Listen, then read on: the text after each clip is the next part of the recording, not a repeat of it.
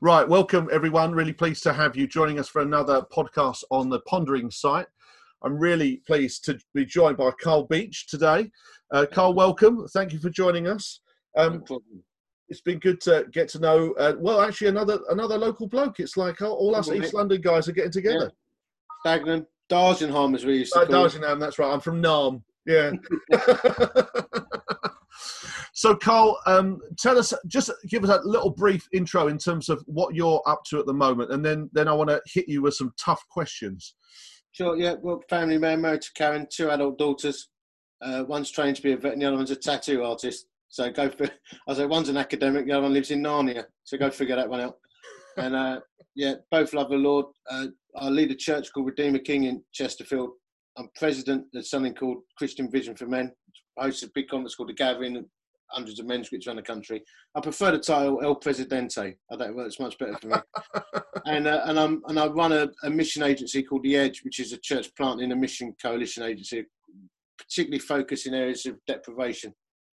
So yeah, well, that's really interesting, and I'm sure some of that stuff will leak out as we talk about things. So just to give context, just in case this podcast is still up in years to come, we are in the midst of, we're just coming out of lockdown, the COVID-19 thing. We're coming out, but we're not coming out in that sense. But it has been a time, this kind of pause on life has been a time where there's been some things shaking up. And I suppose my question is, how do you see life, church in the UK? How do you see things are going to change? What's to come? What's to come around the corner? In a nutshell, what I do think is we've got this amazing, everyone's saying it is an amazing opportunity, actually. And I think, bottom line, if we go back to what we had before, and we've failed somehow to grasp what could be a significant moment. And I remember saying to my team, just talking in terms of local church and a local church network I'm involved with, what I said to people right at the start was, this is a time not to try and replicate, but to innovate. And a bit of a buzzword, a bit of a zinger there, but I think it's absolutely true. I saw a lot of churches still using their buildings, preaching from a lectern, bands were turning up, and I'm like, I don't know. For me, we're working particularly in working class communities, and our emphasis has never been on the Sunday thing. We have a Sunday meeting, but our emphasis has always been on community and being together. So I just went straight to chatting from my armchair, with me pack of Werther's originals. Didn't want to put a load of pressure on our worship guys who were using Spotify playlists, but instead we opened a pub, called it Redeemer King Arms, started doing quiz nights, game show nights, got everyone online. A lot of our guys couldn't afford internet and didn't have tablets, so we imported a load of cheap tablets from China, ironically. Pay for people's internet subscriptions. We managed to get the church online in small groups. And I think for me, it's been a recalibration back to what the church was always meant to be about, which was, meeting around the tabletop. There's lots of proliferation of small groups. And I think we have seen a collapse in youth work effectively around the country, where the young people are not tuning in on Zoom meetings. Yeah. But I think the same in church. I know a lot of my mates are struggling in terms of the whole church thing. At first there's this big buzz around church meeting, online, and then their numbers are going down. Now I actually find our numbers are going up because our emphasis was always on the small group. It was never ever about the Sunday performance. So I think if your church was reliant on the vibe of Sunday, you're kind of stuffed. Yeah. But if your emphasis was community, getting engaged in the community, living out your faith, you probably and meeting in community in small groups, you're probably going to do all right. So we're going to refocus on that as we emerge out of lockdown. Our whole thing is to keep the strength of the small group, the tabletop church thing. We might not even meet every Sunday. I don't know. It's all up in the air. Yeah. And it feels to me from what you've been saying and our chat earlier that you're rolling with the punches and enjoying it. Is that right? Yeah, I like change. So I love it. But I think someone said to me, it's not original to me, but someone said the new superpower is agility. Yeah. And I think it is this is, we are ducking and diving our way into some new future here. And I don't, this podcast might be sitting in 2 years' time and they thought, well, BT called that wrong. But I don't think this thing's going away quick. Yeah. Or we could be, if you're just hanging in there to get back to your big sunny vibe, I think that's a bad move. Yeah. This is trying to be agile, see what the enemy's doing, where Jesus is at work, where he's shining light, and go with it. So at the moment, we're going to cluster our home groups together, and they can meet, they can sing behind a face mask when we've sorted out the venues. Yeah. But then I think we could be locked down again.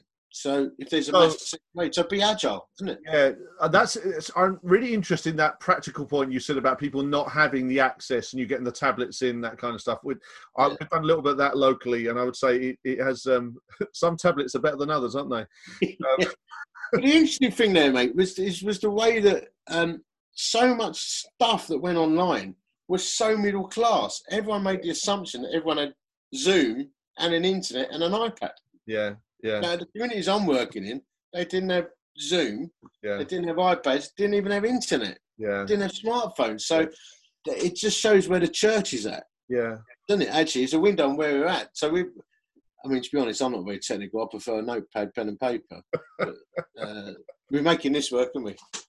Yeah. No, we're not doing too bad so far. We're just trying not to muck it up, so we have to involve editing, because that gets a problem.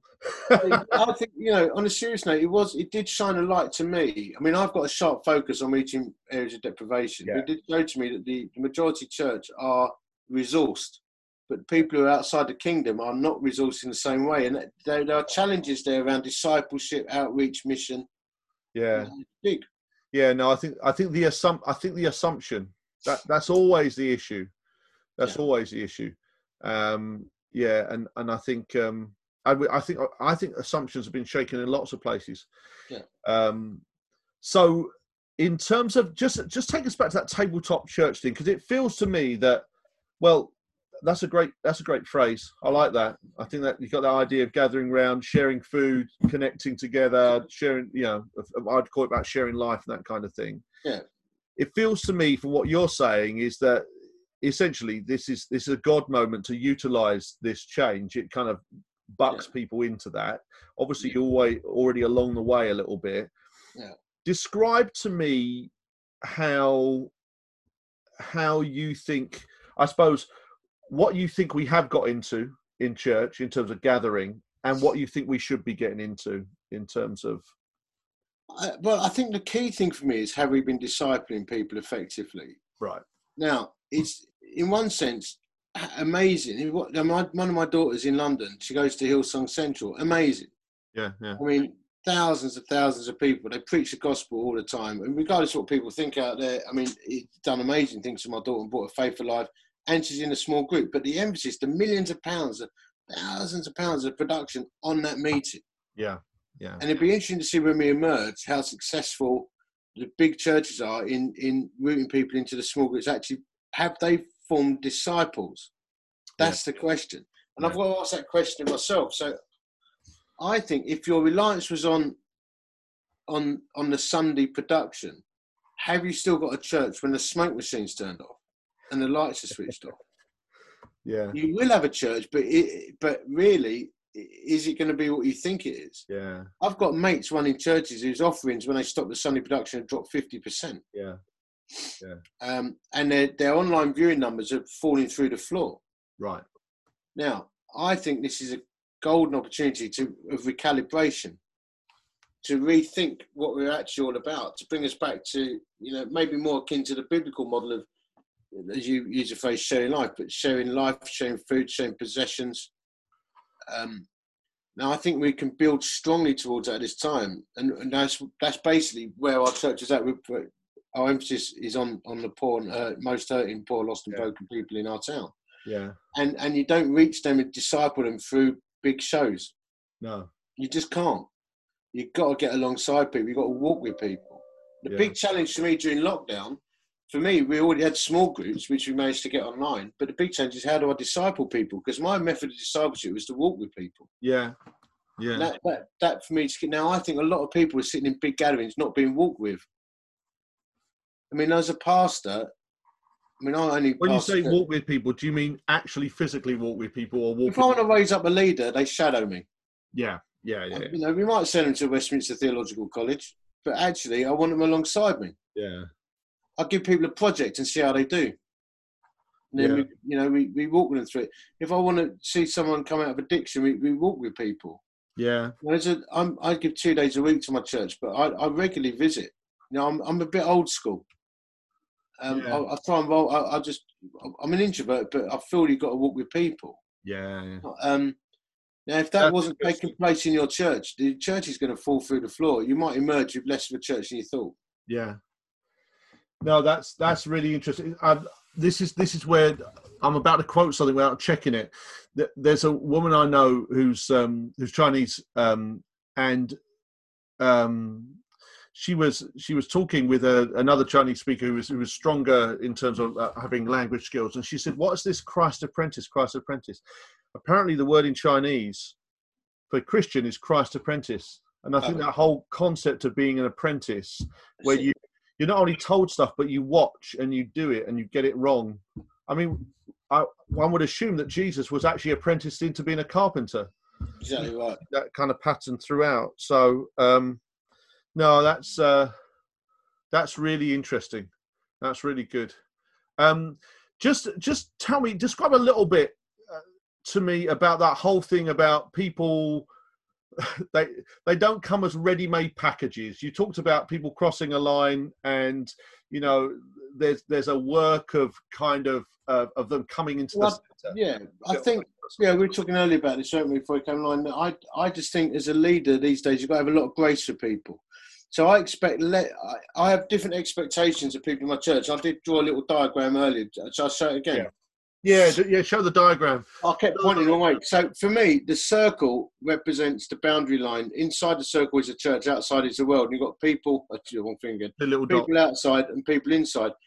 And that's how most churches operate. You cross the line when you come to Christ, but there is an expectation about behaviour. Yeah. And dress and language. Yeah. Now, my church looks like that. I like that one. So you could have a woman over here. These are real life examples. I'm not going to give names. Addicted, amphetamines, weed, feeling the social, but meets Jesus. Now, when she crosses in, she might still be dressing provocatively. I'm only using the woman example here because this is recent. Dressing provocatively, language, bit blue. Still, you might have addiction issues, but drops smoking weed, or taking amphetamines. Take your pick, but still got issues. But for me, the arms of the church come around her because she started facing. She's moving now towards Jesus. Yeah. And we put Jesus in the centre. And my job is to stay in the centre myself in my leadership team, to get the temperature hot on prayer, mission, and living a godly lifestyle. Yeah. And we don't police people to the centre. We woo them to the centre. Yeah. You might have someone here, he's just outside the centre. He was actually inside, close, even on the leadership team, but his language starts slipping or his behaviour starts slipping. And you're like, well, he's moving away. He's started heading away. So you've got some people moving in, some people heading out, all at different stages. So if someone comes to Christ and they've been, addicted, committing crime, I'm meeting straight after this with someone who came to Christ after I preached the gospel, confessed to crime, went and did 18 months in a NIC, and has now come out and set up a rehab charity. So, but he's far down the line. But when he first came in, he was over here. He hadn't even confessed his crime when he first came to Christ. But you've got to have grace for people's journey. Yeah. So my church is a stinky, messy, offensive place. Yeah. That's offensive to sophisticated people. And that's not just when you're there on your own. I think churches should be scandalous to sophisticated people. Yeah. Jesus touched a leper. Yeah. He had a reputation of a wine bibber and a friend of sinners. Yeah. And I planted a church in 1996, and the town fraternal wrote to me and said, "We're concerned about your this actually happened. And we're concerned about your reputation and the reputation of the gospel because you're spending far too much time with people committing adultery and other such sins." I remember thinking, I'm sure I read that somewhere before. Yeah. That actually happened. I love that. I've been working on this theory for 25 years, but it's not for everyone. I just feel like we got this amazing, I'm going to avoid using the word unprecedented. We have this incredible opportunity to recast mission, rescue, reach people we didn't normally reach. Yeah. But it's got to be in community. Yeah. If you're gonna see people navigate that and come into the centre, you've got to walk with them and have shed loads of grace for years. Yeah. And not, I remember this gay couple coming into my church. One of the guys that come to Christ, someone hadn't, and he brought his boyfriend for the first time. And I came in late, and we had concertina seating. I just walked over and gave him a hug. I went, "You his boyfriend?" He went, "Yeah." I went, "Come and sit with me." Mm-hmm. And I remember people looking at me thinking, "No, he's gone totally liberal." And I'm like, "No, have grace for the journey. We don't police people. We woo them to the centre of Christ." I like that, wooing, not policing, and that's good coming from a copper's son as well. That's it.